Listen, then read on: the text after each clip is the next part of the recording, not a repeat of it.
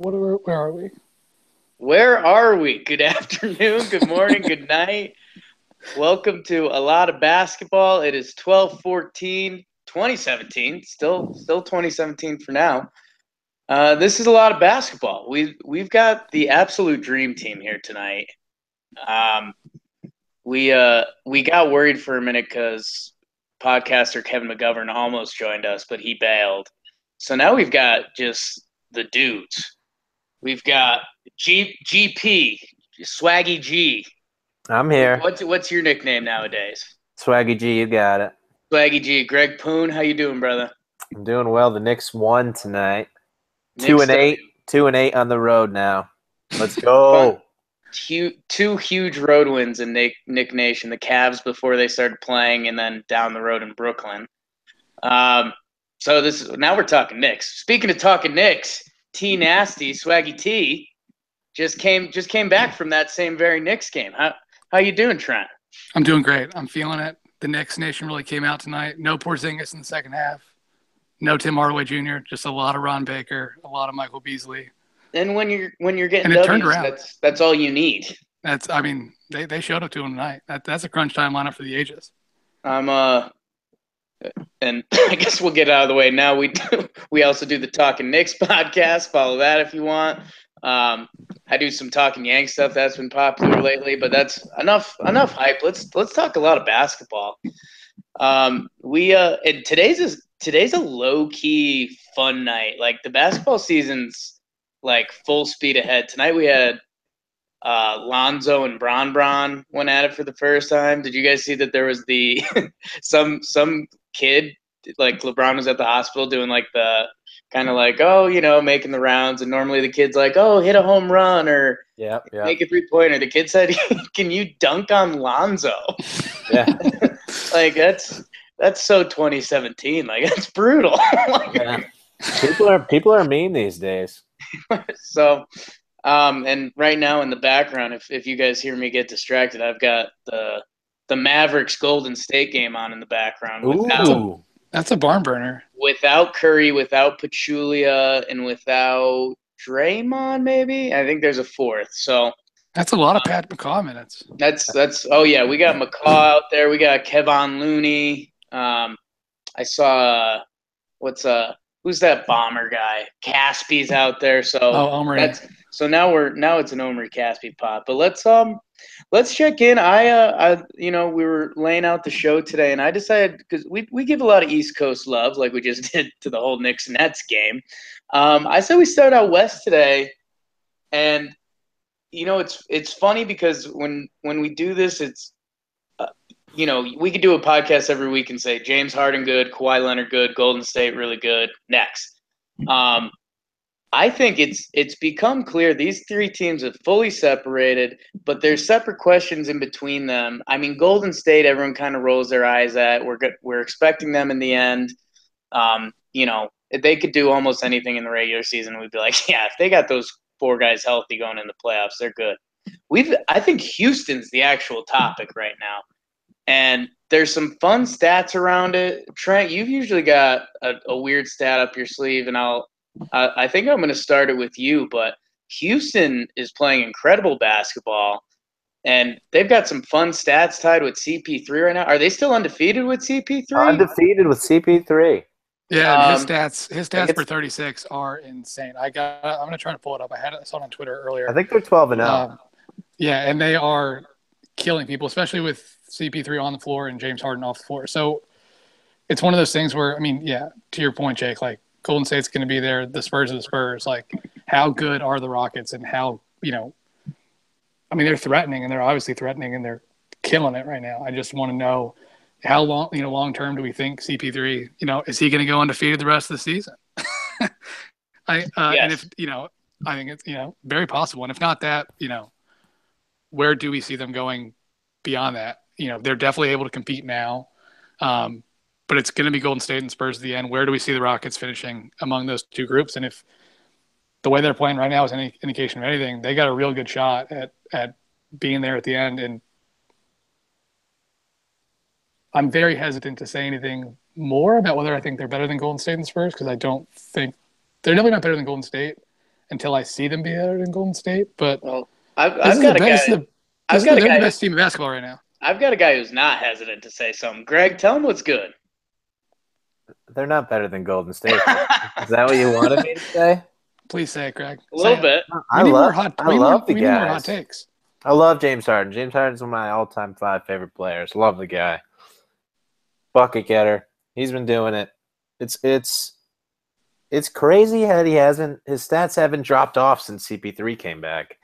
You thought that was going to happen, and it just has not happened. He's just a monster. But I think they are better than the Spurs. They're just a completely different team than the Spurs, so it's pretty hard to say. It's just 100% offense against 100% defense. And we're in a real small sample size with Kawhi just coming back now, so it's kind of hard. It's not, I mean, Spurs can win with a Euro team out there, but Spurs are 0-1 with Kawhi. That is fair. So are the Spurs the worst team in basketball? Yeah, think about it. Hey, Jake. Jake, Yes. I got a question for you. Okay, shoot it. We're sending it today. I love Dream Team. What do you got? End of the season. Who is the 1 seed in the Western Conference? The 2 seed? The 1 seed and the 2 seed. And the 3 seed while you're at it. End of the season. Man,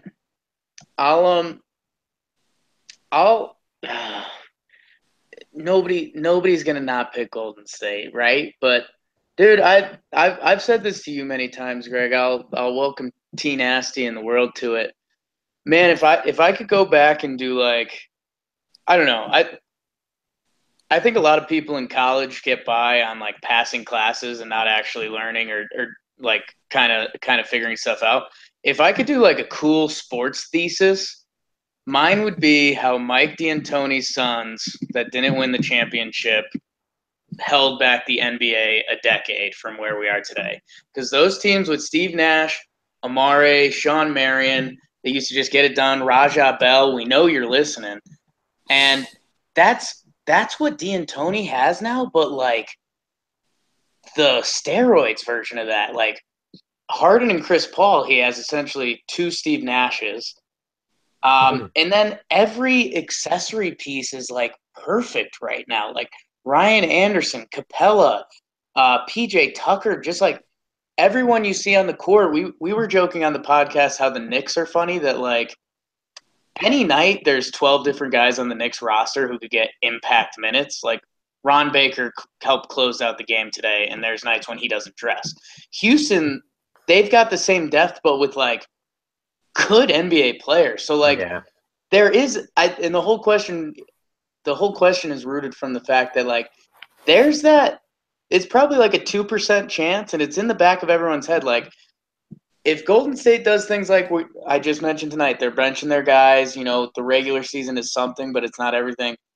If Houston starts rolling off W's and they get a 3-game lead in the West, something like that, they could end up as the 1 seed. But it's almost one of those. No matter what they do this year, until we see them beat Golden State, it's going to be the Celtics being the 1 seed last year, right? Yeah, exactly. That's what I'm thinking. It's a perfect comparison. Trent, make it not a perfect comparison. Well, you forgot about, Eric Gordon. Eric Gordon, I remember when he first came in the league with the Clippers, he was, I think, who they thought he was going to be coming out of Indiana.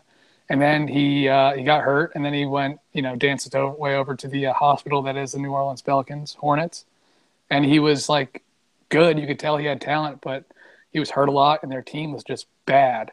And he's clearly in shape now. He's clearly lost a little bit of weight, and he's strong. He's fast. He can shoot. He is such a really important asset for them. And I think defensively, he's not, he's by no means a liability. I think he's important as anybody out there is outside of obviously Chris Paul and Harden. And, Chris Paul's stats are insane. I actually did pull up his 36 so far this season. This is with Harden on the bench, but it's 28, 14, 7. So that's points, assists, rebounds. And then he has almost 4 steals and only 3 turnovers. And he's shooting 69% true shooting. So he's insane. I think the Rockets do win take down the 1 seed. Because really? Curry's out. Draymond's out, and they have no incentive to rush these guys back. They're in what year 4 is going to be like a continual championship run. Motivation is not. It's hard to find motivation when you're this good, and you've been this good for this many years, and you're just trying to get your way through the season healthy, and so you have no incentive to rush anybody back. And they're not the Spurs, and they can bench all their guys and win games, but Caspi can shoot. Nick Young can shoot. And they, weirdly, Nick Young and, JaVale, and they kind of put them in there, and they kind of give them good energy and good minutes. And they feed off those guys. Good Instagram posts from those two, too. I mean, the locker room's just as important as it is on the floor. That's all you really need to know from those two guys. And D'Angelo Russell's now on the team for Swaggy P, so he's clear there.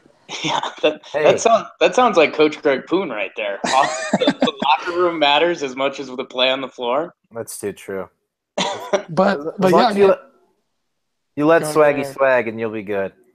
Yeah, just let him pull from wherever he wants. I mean, we'll get to Lance Stevenson later, but this is a Lance Stevenson podcast, basically. I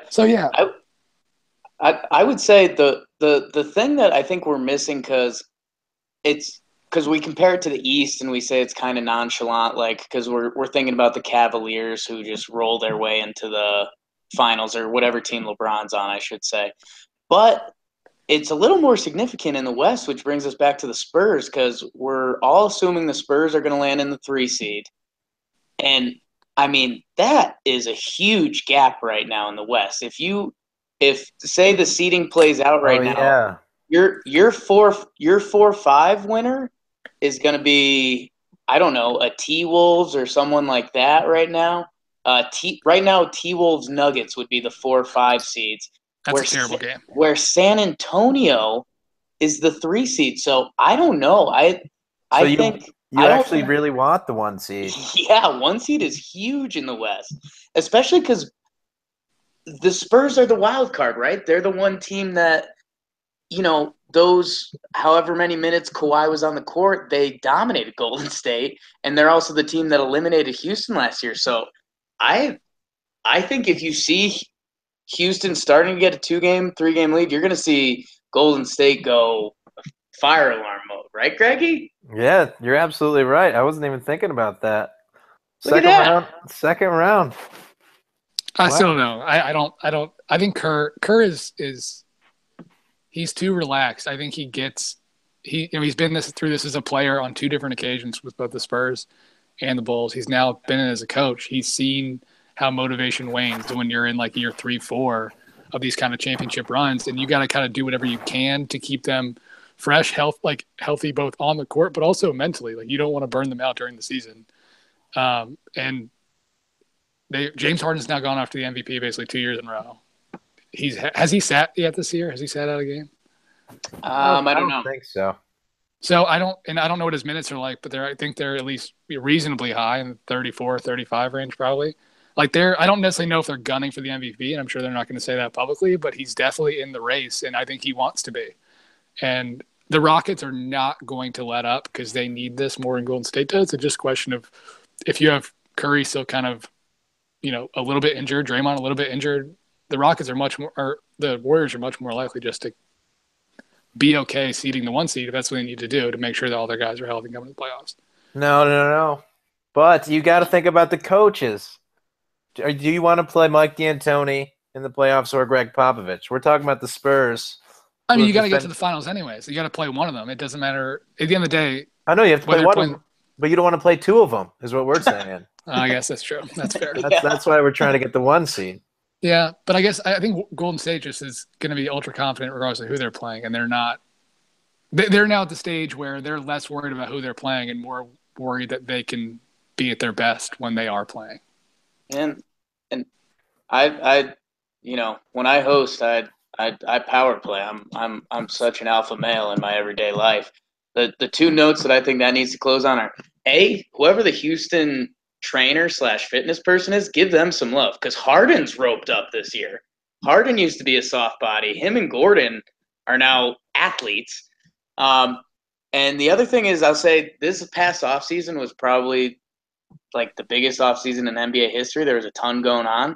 Man, if Golden State were to somehow lose to San Antonio because they lagged it through the season, then those storylines that the media says, oh, Draymond's a quirky guy but leads that team. That starts turning into, oh, is Draymond a cancer in the locker room? So I don't know. I'm not saying I'm rooting for that, but it's something you got to look out for. But that does cut both ways too. Because remember when they went for the record and they got it, and then everyone was like, they shouldn't have done that. They're going to be burned out in the playoffs. Like that was a mistake. And then they lose, and everyone's like, see, told you. Oh, so yeah. like, no matter what you do, as soon as you lose, if you're the favorite, whatever you did was apparently wrong in the first place. So I think they're much more likely to take a really relaxed approach. We've been here before. We know what we're doing. We have the experience to get through the playoffs. James Harden's never proven it. Prove it to me. Yeah. And, let's see how good Kyle Anderson is in a Game 7 of Western Conference playoff game. Yeah, but they were also, when they went for the record, they won the 1 seed by six games. I just pulled it up.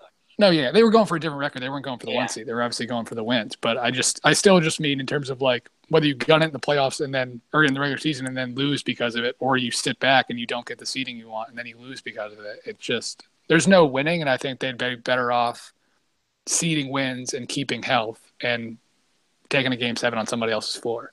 I've got a quick hitter for you guys. One name answer. No, you don't get to defend it. One name answer. And I'll preface it with this. I think for the past 2-3 years, it was kind of assumed that Kevin Durant's the best scorer in the NBA. The Durantula, shooting, he can be big, all that. Who's your best scorer in the NBA right now? Because I'd pick James Harden. Yeah, I agree with that. I mean, I he would disagree with this, and but I think no. I was going to say LeBron, technically, only because he's so big and he's so athletic and he's so smart. He can get a bucket whenever he wants. He just doesn't do it because he wants to get his teammates involved and he can do different things. But if he wants to drive and get a bucket, he will. I think James Harden, based on his size, based on his athletic ability and his strength, he's like the craftiest player drawing fouls. He's still a phenomenal shooter, and and has not, even with Chris Paul on the floor, has not let up in terms of his ability to score and pass and rebound. So I agree with you, but if LeBron wanted to do it, he could. Hey, was that a one-word answer? That was a tough one. God, oh my God, it was a power one word. Right. Rewind. I agree. James Harden. Still like 6 words. I'm just gonna stop talking. Greg, you take it. Curry. Okay. Yeah, man. Talk about a 2-time MVP getting lost in the shuffle. We just talked about the 3 best teams that didn't even mention Chef Curry, except when I was talking about the Dallas Golden State game. Dallas currently up 35-32, by the way. Devin Harris with some backdoor cuts that you read about in the magazines. Good for Devin Harris. I'm glad he's still kicking. So in the Western Conference, kind of finishing off, the other big topic has been OKC as they kind of still malaise. They have these hideous games. They show up kind of once every 2 weeks to kind of keep everybody going on that they're going to figure it out. Are any of you guys like fully out on OKC? I mean, the way I just depicted the first half of this show, it kind of made it sound like I am. Greg, are we kind of out on them for the year? I mean, as far as a contender, yes, but we could see them getting up to the 4 seed and being exciting, and then just losing to the Rockets or the Warriors, whoever gets that spot. But I mean, even to get up to the 4 seed, they'll have to figure something out. They'll have to be at least exciting. But I mean, first game of the year, they looked good against the Knicks. Just absolutely destroyed them. Beat the Warriors. They've won some games, but the other games they just look bad. Yesterday they played the Pacers, who are playing great ball, but the big 3 on the Thunder were just all terrible. All 3 of them. What was that Russ stat line? 3 of 17? 3 for 17 with the triple-double, MVP. Then you got Melo was 4 for 14, and he led the way with 4 for 14. Paul George was 3 for 14. So they won that game. They won that game. Steven Adams and Alex Abrinas balled out. My man. I mean, I guess if the role players do good stuff or these guys aren't passers. None of those three guys. I mean, Russ stats say he's a passer, and we acknowledge, like, yes, that does say 10 assists, but we don't think that he really sets up other people other than, I don't know, just a little dump to Steven Adams or a kick out for a three. But he's not going to make Melo better. Is Melo really going to be content just standing in the corner? I mean, I said that was his dream, but apparently it's not his dream, as I've always thought. Only on Team USA. Yeah. Yeah, he's shooting terribly this year. I mean, him and Paul George are both shooting terribly this year on the whole. I've always said, just kind of wait and see, and good players will always figure it out. And I don't know how many games are we in the season, 20 something. I don't know if they're going to figure it out. I was watching the Jazz OKC game like a week ago, and start of the fourth quarter, they pulled like Paul George and Melo were on the bench. It was just Russ, and I swear, in like 3 minutes of game time, I think Russ passed the ball once, and it was a dribble handoff because he had stopped dribbling and then got the ball immediately back. He took like 8 shots, made 6 of them, and then they took the lead and won that game. Those kind of plays and those kind of minutes where they sit George and Melo and leave Russ out there, and he has that success he did last year. They all know that they need to work together to figure this out, but that just continues to reinforce, like, well, if I just do me, like, we're going to end up winning more basketball games than if I get other people involved. And that's only going to continue to hurt Paul George and Melo's ability to shoot, because I'm going to look up their shooting percentages now, but neither one of them are shooting well. I mean, Russ isn't shooting well either, but Russ he's just not the guy. Russ is just not the guy to do this. 38.9% from the field for Russ, 41.2 for PG, 40% for Melo. So I mean, those are all bad. Those are 3 inefficient guys right now. And I'm wondering, Trent, we're losing Trent.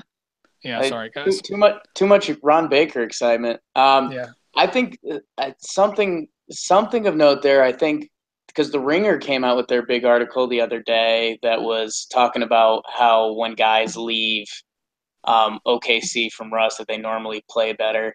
And a lot of the stats are skewed a little bit. I mean, a lot of the guys were younger. I mean, especially if you look at someone like a Jeremy Lamb, who was a rookie and now he's doing things. Oladipo obviously grew a little bit, but I think the only really important numbers that I took away from the article were the touches.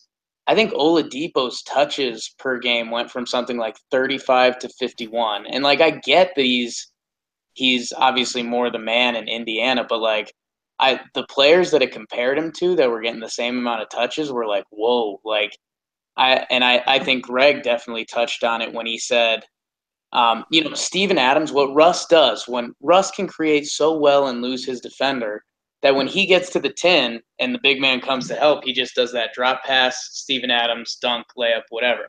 Being the 2 guard, I mean, people yelled at Presti for years that they never had the right 2 guard next to Russ.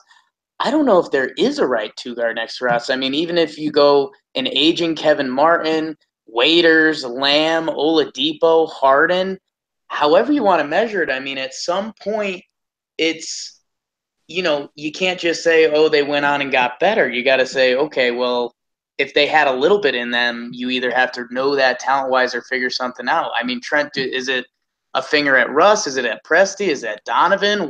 All of the above? Maybe they just should play 4 guys and just not play a 2 guard, and that'll solve all their issues. they basically are sometimes with some of those Thunder rotations. Roberson, that's what Roberson's for. Yeah. You're right. You just go play defense. On offense. Yeah, seriously, he is. Oh my God, what a dumpster fire he is on offense. No offense to Roberson, sorry. Oh. I don't blame Presti. I think Presti's doing everything he can, and they're under financial constraints. But he's been there for as long as I can remember, pre-Harden trade. And the talent on the whole has always been pretty good. Last year it wasn't phenomenal, and they're a little shallow this year. But the year they made the finals, the years they made the Western Conference Finals when Serge was still there, they've always put good teams on the floor. And I do think Durant was so good, he actually got to cover up a lot of the issues Russ would create on his own. But But when you gave Russ last year to do what he did, and I don't blame him for doing it, he was phenomenal and he won the MVP and you get a lot of publicity and he made the playoffs. But he's now conditioned to believe like I can be the best player on the floor every single night, and it just is not doing. He's just not helping his team in that regard. Although sometimes he'll have these streaks where it's just him and Abrinas and Jeremy Grant and Steven Adams and like Josh Houston, and he puts up and he puts up 12 in like 2.5 minutes, and they take the lead, and he's like, well, there you go. I just no one's comfortable out there. I do know they're playing better in crunch time. I saw, let's see, OKC's first 9 clutch time scenarios this season. They were 1-8, offensive rating 99, defensive rating 147, which I'm not sure if you guys are aware. It's not great. We were all mellow. Yeah, and which is weird because defensively on the whole for the season, they're a really good team. Yeah. And then the last 7 clutch time scenarios, they're 5-2, 102 offensive ratings, so only marginally better on offense. But their defense has gotten much better. So I have not watched enough OKC recently to like watch crunch time to see them. But has Melo been sitting during that time? Because I do wonder if their defense has gotten that much better, if it's just more them playing together more and kind of getting a sense when everything kind of shortens up a little bit when you get into those bigger moments, if they've figured out what they need to do more, or if it was just bad luck or what it was. But their offense hasn't improved in those moments. Their defense has, their offense hasn't. And it's great they figured out the defense, but if they can't get the right shots and if they can't get what should be 3 Hall of Fame players to make buckets, I don't know what they're going to do. Yeah, I would say that I doubt Melo's been sitting just based on what the rest of this roster looks like. I couldn't imagine just putting Melo on the bench and then having somebody else go in during crunch time. Well, one thing I wanted to bring up that Trent was talking about is Russ thinking that he can be the best player on any given night. So that crunch time, who's taking the final shot? You got 3 guys who do any of these guys, could you see any of these guys conceding it? Well, the one person you would think about conceding it is Russ because he played with Durant, but now that he has the MVP, you think that this is Russ's team in everybody's mind. So should he be getting the shot? And then Paul George last year in the Cavs series, I think CJ Miles took a shot to win the game, and then afterwards he was like, yeah, I told him that I should be taking that shot. And then Melo's Melo, so. Yeah. Melo doesn't see a lot of shots he doesn't like. It's interesting. I think my one point that I want to tie into this that we tied into the Rockets, I'm a full circle guy, is that we mentioned the Rockets kind of had some funny numbers where kind of their question mark is right now when it's just Chris Paul on the court, I think they're plus 30 on teams. When it's just Harden, or excuse me, not just Chris Paul, but Paul without Harden, they're like plus 30. Harden without Paul, I think they're plus like 18, 20. And then when they're on the court together, they're like plus 3 or something like that. So that's Houston's question mark right now. Like when Golden State was at their most feared, it was lineup of death. When they get all their best guys in, they're going to absolutely blitz you. Houston doesn't have that figured out. OKC doesn't have that figured out. And I wonder if they go to almost a Houston-type plan for a little bit. Like, figure it out with Russ and Melo on the court. Figure it out with Russ and Paul George with Melo sitting. And then kind of switch those in. Get a combination where the 2 can work together and then figure out how to work that third. Because right now – Russ, the intense, he always gives 110%. Paul George, like one of the more lackadaisical stars ever. And then Swag Mello. I don't know. If they have an ugly 2 weeks, I could see Donovan's head rolling. I still think they figured out, like Trent kind of touched upon, a lot of the advanced stats are still there. Their defense is rated very high. They've had some bad luck to start the year. Still early. But man, I don't know. I don't want anybody shooting under 41% taking the final shot, but call me old fashioned, Trent. Don't you think that Presti would be too smart to fire Donovan? Like I'm not saying I don't know if Donovan's a good coach. It's hard to say when Russ seems to run the offense more than anyone else does, but their defense has been good. And it's not like Russ is a standout individual player. It's not like Melo is a standout individual player on defense. But the combination of Adams, Robertson, and George clearly is doing something. But this team is struggling. I don't think Presti's sitting there going like, "Why is Donovan not figuring this out?" I do think he recognizes they took a flyer on adding Melo to this combination, and I think a risk worth taking. But it's not that hard to see that just the three of them together. Melo's a ball stopper. He doesn't swing well. He really should just be a trailer who takes open threes after inbounding the ball, and then just go hang out on the sideline. But he ends up, you get the ball to him like the low post, and he just kind of backs somebody down and takes a pull up jumper or a fadeaway, and then you run it back the next time. I don't know. I would think Presti would never put the blame of their lack of success with this particular team on Donovan. Greggy Presti?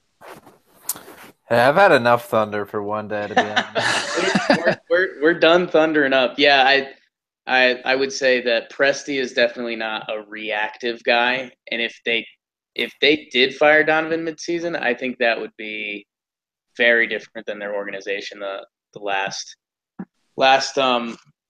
couple years, last 5-10 years at this point. You forget how time travels. Good point, Jake. I wanted to segue into the East because. Man, that was the hot topic after Oladipo put up that 47 spot. And I love to pat myself on the back, but everyone was saying that they got ripped off from Paul George. And I was like, well, Paul George has said he's going to LA. When Russ re-upped, I thought that was definitely a factor that I didn't think would happen before the season. But man, Oladipo and Sabonis are looking really good. Are we willing to say that Indy won the trade now? When everyone was saying that NBA you trade stars for pennies on the dollar, blah blah blah. Does Larry Legend get the credit? Does he still run that team? I mean, Kevin Pritchard.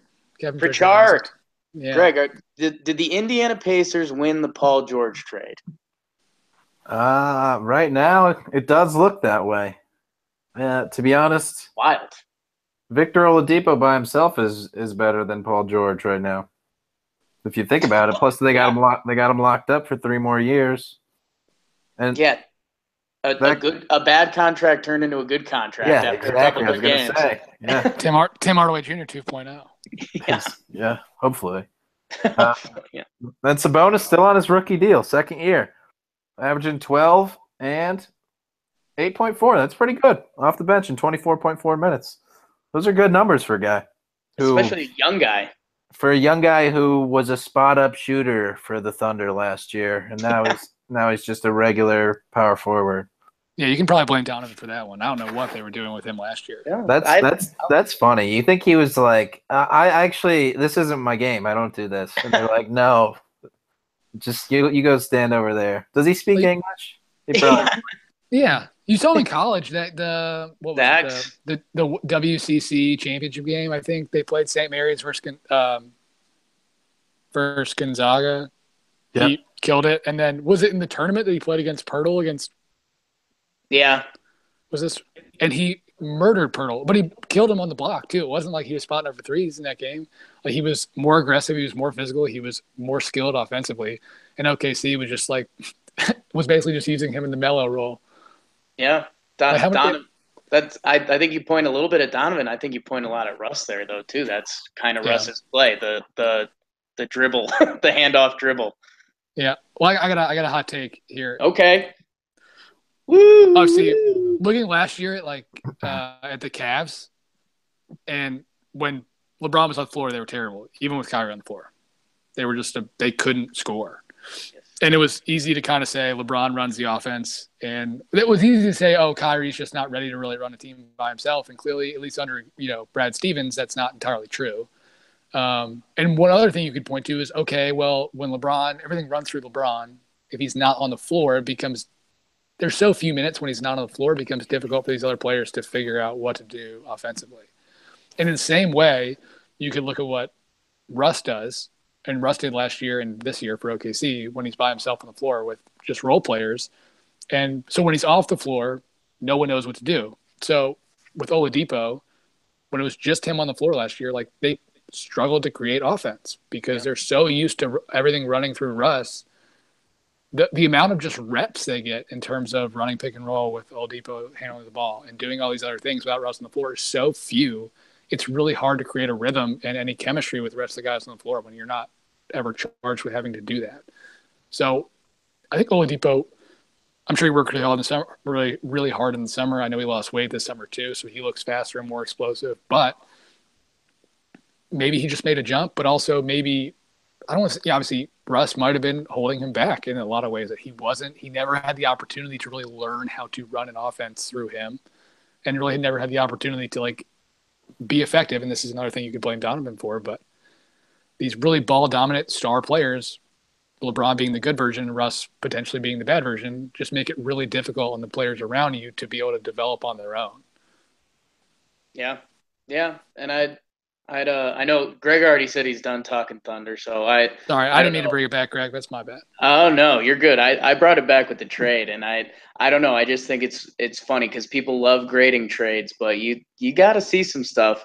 And I'm gonna start transitioning to the East. The one last thing that I have to say: the bottom of the Western Conference standing right now, the Memphis Grizzlies. This is a team we were talking about 2 weeks ago whether they should try to get a 6, 7, 8 seed, and now we're kind of talking full rebuild. So I think Tom was talking 1 seed, wasn't he? Yeah. You got had me on that one. Let's so the other thing that I thought, because I jokingly defended it and now it's becoming a real thing. The other huge trade of the offseason, and I guess our final note on the West, because the T-Wolves are in the 4 seed. They're playing good ball. Jimmy Buckets is back doing his thing. And this is a weekly show. So the past week in the Eastern Conference, if we're talking a 4-0 basketball team, you're talking about my boy Mirotic and the 4-0 Bulls since he's been back. Early MVP talk, I know. But, again, this was another trade where everyone was screaming that the Bulls got fleeced. LaVine was the big piece from this trade. Now Markkanen looks legit. Chris Dunn is figuring it out. LaVine hasn't even played yet.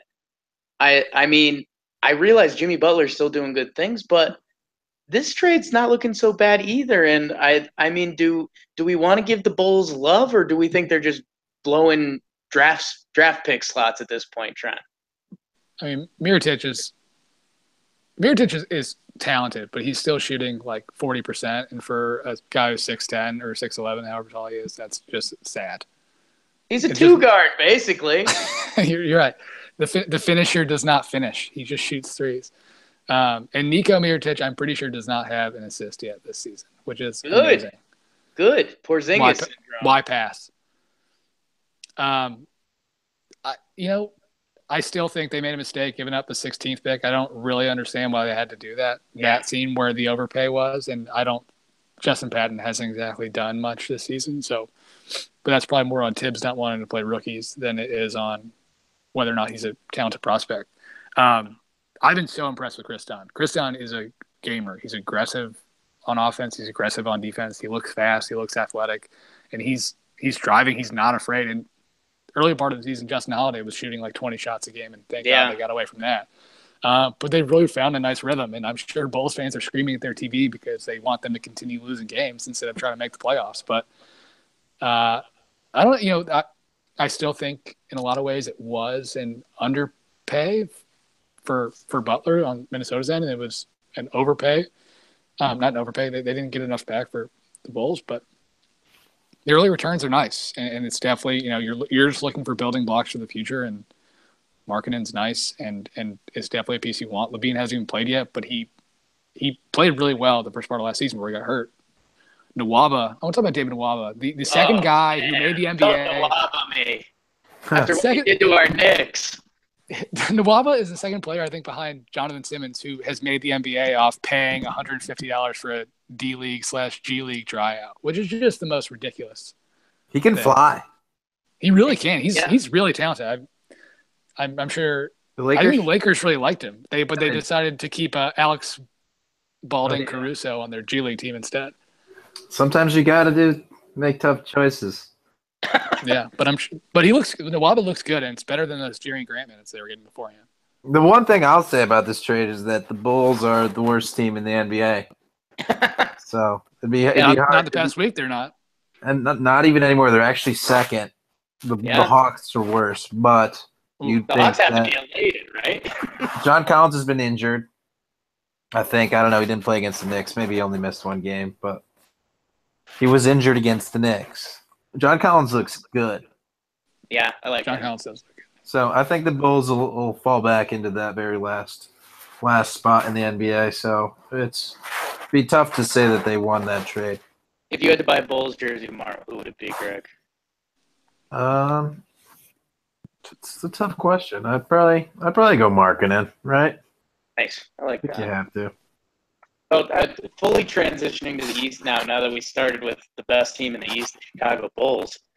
I think the highlight, and I'll never tell Kevin McGovern, but I was excited to have him for his Celtics take on this. But Greg, you've been linked to the Commonwealth for a while now. Gordon Hayward saying he's 1,000% coming back. Is this even exciting in Boston at this point? Everyone's been talking for a month and a half now how Hayward getting hurt is the best thing because it lets Brown develop. It lets Tatum develop. It lets all the young guys do their thing. Do we like right now in my head, Hayward coming back, I'm viewing, I don't want to say as a negative light, but for what the Celtics are doing right now, it's going to be a step back in some ways, no? I might have to go to T Nasty on that. Greggy looks lost in the in the sauce right now. I'm struggling. I mean, you can never be afraid of a player as good as Hayward coming back, but I can't believe he's already out of his walking boot. That's absolutely ridiculous. What happened 6 weeks ago, 8 weeks ago, however long it was. But I think they're going to take their time with him. Based on how well they have played, they know that they can take their time with him. And if they get him back for the playoffs, that's almost just kind of like a bonus. But if you can get Hayward back, I don't see any reason with the way Brad Stevens is coaching, with the way Brown and Tatum have played, why they wouldn't be able to adapt and to bring another guy into the fold. It's not like Tatum and Brown don't have such specific skill sets where they've really catered the offense around them and making them good. I mean, they obviously have to a certain extent. They're young players. They need their deficiencies to be minimized. And Brad Stevens is great at getting his players in the best positions possible. But it's not like the offense has been really dumbed down or catered to them to make them work. I think they're just talented guys, and so they can. I don't see any reason why they can't fit Hayward right back in and move one of them to the bench and then make their team even deeper. I wouldn't be afraid of it. Yeah, and I'm back. Sorry, I heard some static. You got it fixed? Yeah. Did you guys hear static, or is that just me? I heard it a little bit. All right, good. Oh, I think you're staticky, to be honest. Good. So, anyways, yeah. The Celtics are the 1 seed right now. They don't need Gordon Hayward to be Gordon Hayward when he comes back. They just need another basketball player. Like if he is like just a contributor off the bench, that'd be a perfect fit. Like they just need to be able to get less minutes from Daniel Tice and Aaron Baines, basically. And I think you're looking at a team with a very enviable playoff rotation if Gordon Hayward's inserted and you got him eating minutes instead of those guys. So that'd be scary. You think it will be get Gordon Hayward, and you kind of hinted at this. Do you think it's get Gordon Hayward to be the Gordon Hayward on this team, or depending when he comes back, it's kind of a bonus point like 6-man Gordon Hayward, like, we didn't expect you back this year. You're back now. Let's go. Yeah, I think it's a bench thing, to be honest. I think just for a little bit, you try to obviously right away he's going to be coming off the bench. I don't think you just reinsert him into the starting lineup. He's going to be playing 10 minutes maybe for the first few games, if he even makes it back this year. Who knows? But yeah. Definitely just a bench role. even 10 minutes is 10 minutes that Daniel Tice isn't in the game. So it's good. Even though Daniel Tice is doing well, but He's playing really well. we don't think that would happen in the playoffs. Basically, we decide that regular season doesn't really reflect the nature of the beast in the playoffs. You can get away with having Marcus Smart just post people up all day in the regular season, but come playoff time, people aren't gonna let that fly. Well, everybody knows the worse Marcus Smart shoots, the more the Celtics win. So, especially Marcus Smart. But one thing on this Hayward thing, though, it is interesting. We have no idea what a Hayward Kyrie Celtics offense even looks like. We literally don't know. It may be exactly what we're seeing now, just with him in there instead of Jalen or Tatum, and so in theory, a better version of what we're seeing now. And this is kind of contradicting what I just said a minute ago, but the more I think about it, I have every ounce of confidence in Brad Stevens to be able to do whatever he needs to do to make his players as effective as possible. But I would be curious to see if they would just try to more system fit him back in or really let him loose if they feel like he's healthy enough to go. And whether that is different, how different that is at the end of the season if he is able to come back than it would have been had he been healthy the whole time. I mean, also – someone will never know, but it depends if he comes back this year. It depends like how late he's coming back. If he comes back like even in the last 10 games, that'd be scary. That's a scary thing to be trying to work out in the playoffs. Just trying to fit Gordon Hayward back in. You might be. Do you think they wouldn't play him, or do you think they would just like I don't know. Convert him into 15 minutes as a tough contributor? Question. They might have to not play him because what if you get swept? Yeah, I mean, in the second round. Do you think they get scared at any point if Tatum's or Jaylen Brown's like 0 for 8 from the field one game, and they're like, "Oh my God, we got to get him out of here," and they rip Hayward into there for the rest of the game? I mean, it's obviously a nice flex option to have, but I wonder what their mentality is with trying to implement him, knowing that they have this all-star player just kind of hanging out and contributing in very like light, convenient ways when they need him to. Coming off a super broken ankle. So I don't know. Yeah. Right now I have that as like a hiccup or concern, which hey, shows how good the Celtics season's going so far. But I don't know. I think when everyone saw Gordo's leg go down like that, we didn't think we'd hear from him till 2018. So it'd be cool to see what it could become. If I'm Boston, I'm a little concerned, but I think Trent nailed it. At this point, they're in Brad we trust. Yeah, it's a good problem to have. They don't expect him back this year, to be honest. That's what the news is saying, but we'll see. He's saying 1,000%. I don't know. 1,000% he's not coming back? No, Gordon said 1,000% he's coming back. I mean, with him already out of the boot. I've never broken my ankle in half like he did, but it does seem like I don't know how long rehab takes, but it seems like he could come back by the end of the season. Maybe he's talking tennis. Gordon Hayward, high school tennis star. Video game Gordon Hayward. His ankle's good to go for some Destiny too. It's a Boys and Girls Club. God, I love the Gordon Hayward meme from young Gordon Hayward to bring your daughter home at 9 to now she calls me daddy. Maybe that's a little too much information about me. Talking Knicks. Cruising, a lot of basketball. We're talking Frozen last week. I was kind of looking for other hot topics in the East, and I opened with the Bulls, so that shows you something. But man, Cleveland's doing their thing, man. They're 9-1 in their last 10. Their planned Gordon Hayward, Isaiah Thomas is their only question mark, and that's what we're waiting for right now. But I mean, man, right now, Celtics, Cavs, Raptors, Bucks. The only wild card is the Pacers, who we talked about, who we didn't expect them to be a 5 seed. We thought they might fight for an 8. And then it's Wizards, Pistons, Knicks, 76ers, Heat, and then it's kind of the next level of drop off. Man, I mean, so at the same time, and this is funny, I've mentioned this before, that like the NBA, a lot of it, like 90% plays out how you kind of think. Like the Pacers are the one real oddball in there, right? and the Knicks to a degree. But I call me crazy. I was looking for the hot story. I joke about the hot takes. Man, these are some fun teams. I like these Eastern Conference teams. I mean, I've said enough about the Knicks. Right now, the Sixers are on the outside looking in. Everyone's trust the process and love them.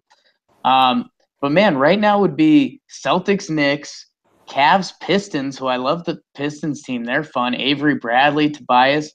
Wizards, Raptors would be great. Bucks, Pacers is kind of the lackluster one, the 4-5, which is normally the most exciting. And so from that, what kind of Trent? Give me a team, one of those teams you'd like to mention, and then which one of these teams is going to get their heart broken? Because someone out of Detroit, the Knicks, Philly, potentially the Wizards, maybe the Pacers. One of these teams is going to have their heart broken this season. They're going to think that this was their year to kind of get involved in the playoffs and have some action. And they're going to be the 9 seed in the East, which for years has been a very depressing place to be. This is all Victor Oladipo's fault. They weren't supposed to be this good. They're ruining everyone's fun. Miami's going to stick around 500 all season.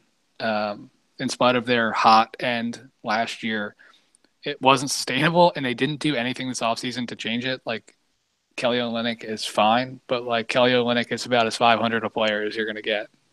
No offense, Kelly Olynyk.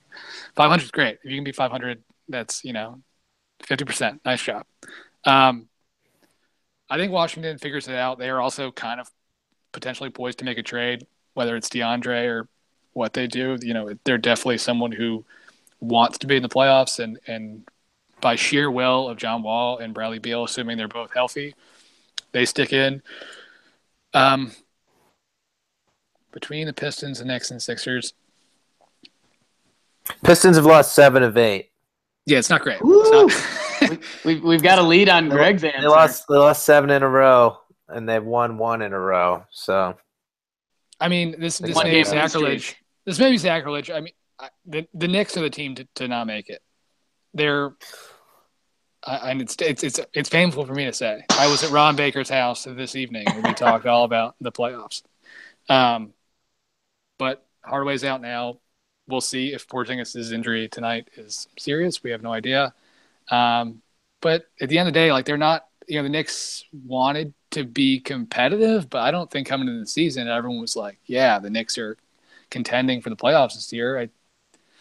They were borderline at best, and Joel Embiid has been much healthier than anticipated. Ben Simmons has been the rookie of the year by far, and that team's pretty deep.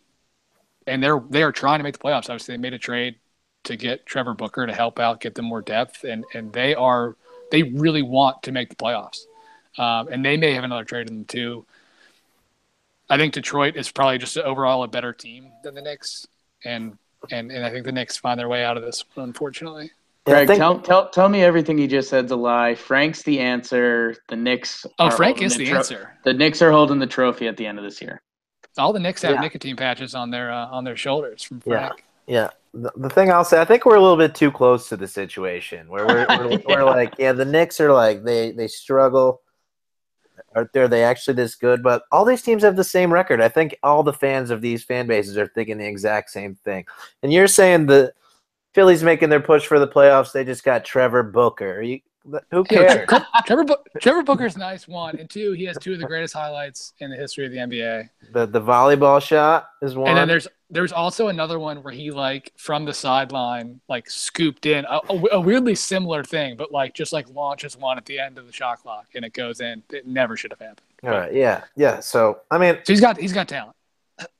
I think these, other than the Wizards, I think all these teams are the same. Like, I can't pick one. I'm going to pick the Knicks to make the playoffs because I like the Knicks. I don't know. The Pistons are sliding quickly. I don't believe in the 76ers. I really haven't up to this point. I just haven't been a believer in them. I don't think they're going to make the playoffs. I think the Heat could jump up into the playoffs. I had the Heat in the playoffs before the season. I had them predicted. I had the Hornets predicted to make it too, though, but they Yeah. are not doing very well for themselves. But I could see them doing something to get back to 500 throughout the rest of the season. They're streaky, and if this is like a 500 spot, I mean, I think the Hornets could be in the mix for this 8 spot too. Wow. Or they could just continue to be terrible. I think that's going to happen. How long? Do we know how Steve Clifford's still out and how long he's out for? He's like some family issue, right? Some personal health issue. Non-factor, as long as it's Kemba. If Kemba's there and Dwight's there, they don't need a coach. They just have Dwight Howard. It feels. You know what it feels like for me is that because Charlotte's done some nice things the past few years. Nobody's taken them too seriously. Never mind Kemba's record against LeBron, but it feels like every team we just mentioned caught up to the Hornets and has passed them and has made the East a little more legit. Kind of what I started with. Greg, I if this was whose line is it anyways, and I'm giving points, my gut leans the Sixers don't do it right now, just because I think they still have some trust the process mentality. You could see them rest some of the guys to make sure if Embiid gets nicked up, they're going to wrap him in bubble wrap for 5 games. Mm-hmm. And the other thing that I guess the part that has me gun shy is they wouldn't be. It wouldn't kill them if they didn't make the playoffs this year. They're still super young. They would have liked it, but they're still building whatever they're building at the end. And I got burned by the T-Wolves last year. I thought the T-Wolves were going to be ready to go last year, but they were still young. And when you're young in this league, it's a grind. The shooting percentages just aren't there unless you're Jason Tatum from 3 again and Brad they trust. The Sixers would be my lean right now, and I just never bought into the Heat. I mean, it's just you look at some of the guys that get to take a lot of the shots on that team, and you're like, what? James Johnson's the hero on that team. Waiters Island, all the crew. So, but do we think that the Pacers are making the playoffs? Is that what's happening? Because I'm not sold on them either. I think they're in this. I think 1 through. I have 5 teams in the East that I think are making the playoffs: Celtics, Cavs, Raptors, Bucks, Wizards, and then I think that there's just 6 others that, hey, we'll see. I think the Pacers stay around. Oladipo will regress, I'm sure, some, but Turner hasn't really played that well so far this season, and he can play much better. And their defense, I don't have the stat in front of you, but over the past 5, 6, 7 games or something, their defense has gotten much better. So it may be a little bit things are starting to coalesce for them. So I think they stick around. I will say, I'm going to jump back into the Sixers quickly. Someone else has some thoughts on the Sixers as well. I don't like my boy Trevor Burker being besmirched, but they don't. I believe he's an expiring contract, so he is. So I'm not saying Trevor Booker is a championship asset, but he is a guy that they traded for as an expiring contract, clearly to do something with, and I think they think it's going to help them make them deeper and potentially get them to a spot in the playoffs. I don't think they make that trade unless they are okay missing the playoffs. But they were just trying to get rid of Okafor. Yeah, but you could have gotten Okafor for I know the market was not strong for him, but they gave up Okafor, Stauskas, and a 2nd-round pick to get an expiring contract. They gave up literally nothing. And hadn't they already dropped the option on Okafor? Okafor's expiring. They could have flipped that in another way for a different player who's not an expiring contract. But they also want the expiring contract. That's why they signed J.J. Redick to 1 year, $23 million and stuff. They don't want any salary for the next year. They've been setting up. LeBron. I guess, but since they traded away a second, and my point is they were willing to give up an asset in order to get a player they felt that was going to help them this season. They have $1 million, but because of the process, what they've been doing, they have $1 million 2nd-round picks. I think they actually own the Knicks 2nd-round pick for the next 4 years. That's true. Yeah, I know. I understand. I'm just saying I don't think they're giving up actual. And I know Stauskas at this point really isn't an asset either. But I don't know. Well, we totally missed our Lance Stevenson when we've been talking Indiana. Oh my gosh! I think the other thing that you mentioned, Miles Turner has been playing not so great. I mean, he's what is he? He's 14. He's getting 14 and 7 right now. Yeah, and he Not missed a great. few Not games with a concussion too, so he was out for a little bit. But he not has not been as dominant as I think people thought he was going to be coming. yeah, not the jump we expected. A lot of people expected him to be the best player on the team this year. Man, second on the team is Bojan in scoring is Bojan Bogdanovic. Bojan. Bojan. Talk about a score though. Yes, but also when Greg mentions, the Indiana Pacers aren't a lock for the playoffs, if this team were to go 0-4 and now they're 16-16 and Bojan Bogdanovic is your second leading scorer, that team is viewed a lot differently. So I think that's a good point. We'll see how it plays out. I think the two huge factors are going to be injuries. Whoever stays healthy, one of these teams probably gets eliminated by a big injury, and then the trade deadline. Who jumps up and makes a deal? I don't think we can even talk trades this pod. We gotta we'll save that for closer to the deadline. I don't know. That's kind of where I was. Kind of funny. The Wizards were in that conversation. T Dog, T Nasty, T McSmalls. If you've got a closing thought, whether it's a team, a player, something that you feel has been missed or needs to be mentioned again, in the past week or so, what do you got? What do you have for the people? You kind of mentioned this, touched on it a little bit. This is where I thought you were going when you led off the playoff conversation. I'm never going where you think I'm going. I've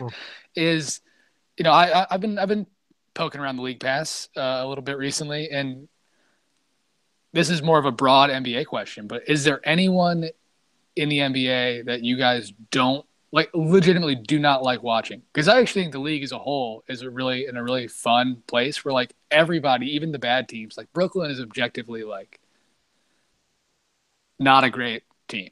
You saw him live tonight. I love every minute of it. I found myself like subconsciously cheering for Spencer Dinwiddie threes. I loved watching him. I love Karis LeVert. Like they're a really fun team, and the Bulls are fun. And actually, I saw Atlanta and Brooklyn live like 2 weeks ago, and I even enjoyed that game, which was as sloppy and embarrassing as you could imagine. And I just think so many of the teams in the NBA right now are so fun to watch, even if they're not winning games, whether it's the pace and the threes and everything they're doing. Just the way basketball is being played is fun to watch. Is there anyone that you guys don't like watching? Is there anyone that stands out to you as someone who just like, you know what, I have zero interest in watching that team? And you think like Bulls and Hawks, but even they like kind of keep your interest the way they play basketball. I think it's a good point. Only 4 teams average under 100 points per game this year. So that goes with the pace that you're saying, and it is fun to watch. I mean, the one team that I won't say I don't like watching them because we love them. Jake and I's second favorite team probably. Sacramento Kings. What are you guys up to? What are you guys doing? What's going on over there? Are you playing the veterans today? You playing the young guys? Who's playing? Everybody plays 10 minutes. You get in. Love it. Yeah, Go ahead, Kings are tough. Man, the other one that I can't get up for just because, well, I was going to say Phoenix, but I guess your argument there would be Booker's worth the price of admission. But, man, outside of that, they've gotten disgusting. Booker's injured. Wait, Trevor? Yeah. Yeah. Oh, boy. welcome to Talking Bookers. You're right. Devin did get hurt. He was torching. Okay. Which was fun. Man, Marquis Chris, like, he's just fading on me. Bender does nothing. Alex Len, like, I'd pay him to listen to the podcast. Tyson Chandler? Well, Tyson's a friend of the Knicks, so we let that go. But no, Trent, it's a great point. The state of the NBA right now is really good, especially I think a dirty little secret in the sports industry is that there's kind of real estate to be grabbed with the NFL fading out. Basketball is, and so you watch a Chicago Bulls game, you say, "Whoa, I want to check out this marketing kid. I want to see what Chris Dunn's doing." You could do that on every roster. Baseball is more of a local thing. Basketball, you can.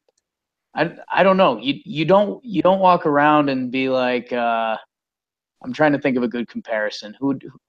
You know, hey, did you see that Ryan Braun swing the other day? Like, that's not conversation. But hey, did you see Devin Booker go for 50? That is. So the NBA is in a great great spot right now. Greggy, closing thoughts? Teams, players, the Brooklyn Nets dancers that Trent saw live tonight? All right.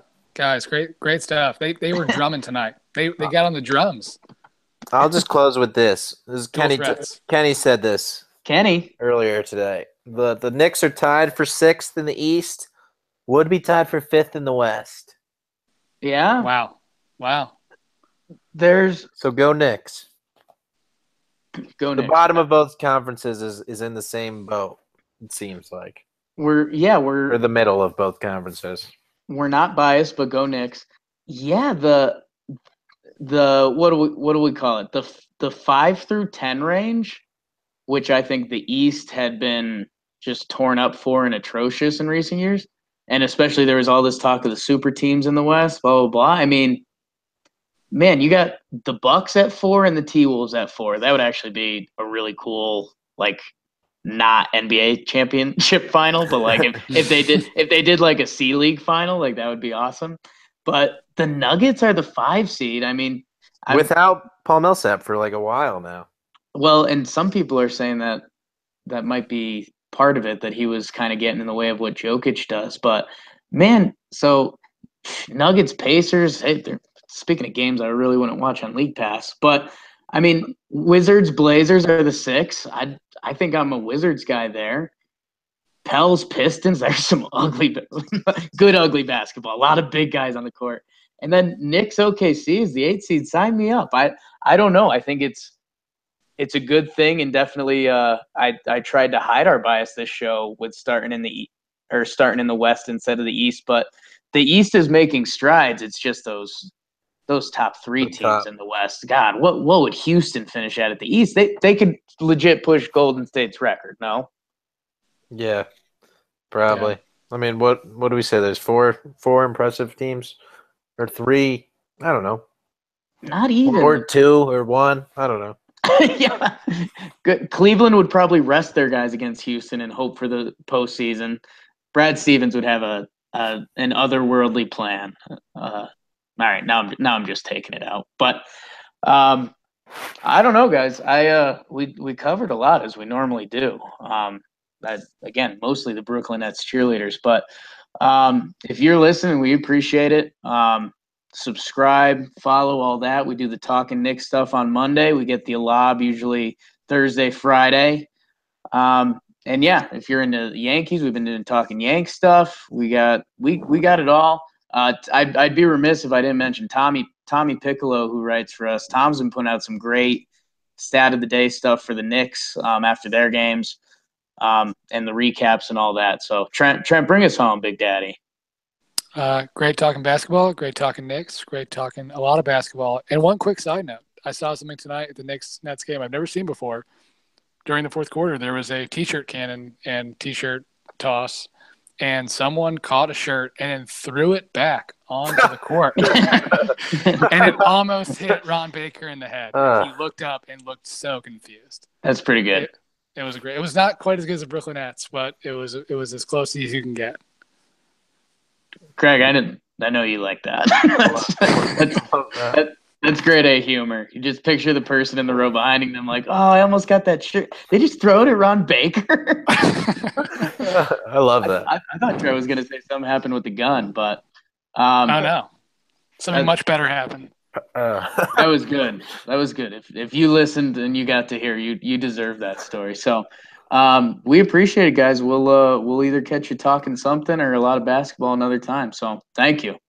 Thank you.